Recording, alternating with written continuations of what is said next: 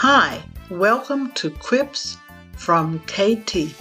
I'm your host, Pat Askins, and KT is really my alter ego. These are just some funny and witty remarks about things in life designed to put a smile on your face and giggles down on the inside for just a few minutes. Hope they refresh and brighten your day.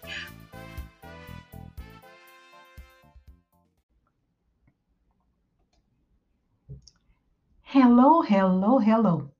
Yes, here I am, Miss KT, with a funny little quip. I hope you like it. This one is called I Feel Like I Need a Popsicle. Girl, it is blistering hot today. Yes, indeed it is.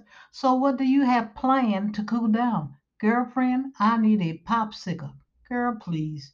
You still eat popsicles? Yes, indeed I do. Well, not me.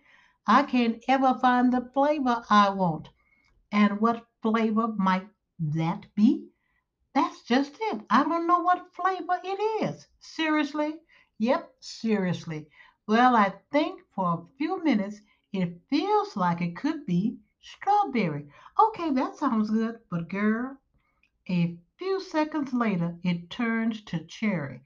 Okay, that sounds good too. But wait. That only lasts for a very few seconds. Then, then what? Then the popsicle urge is gone, gone.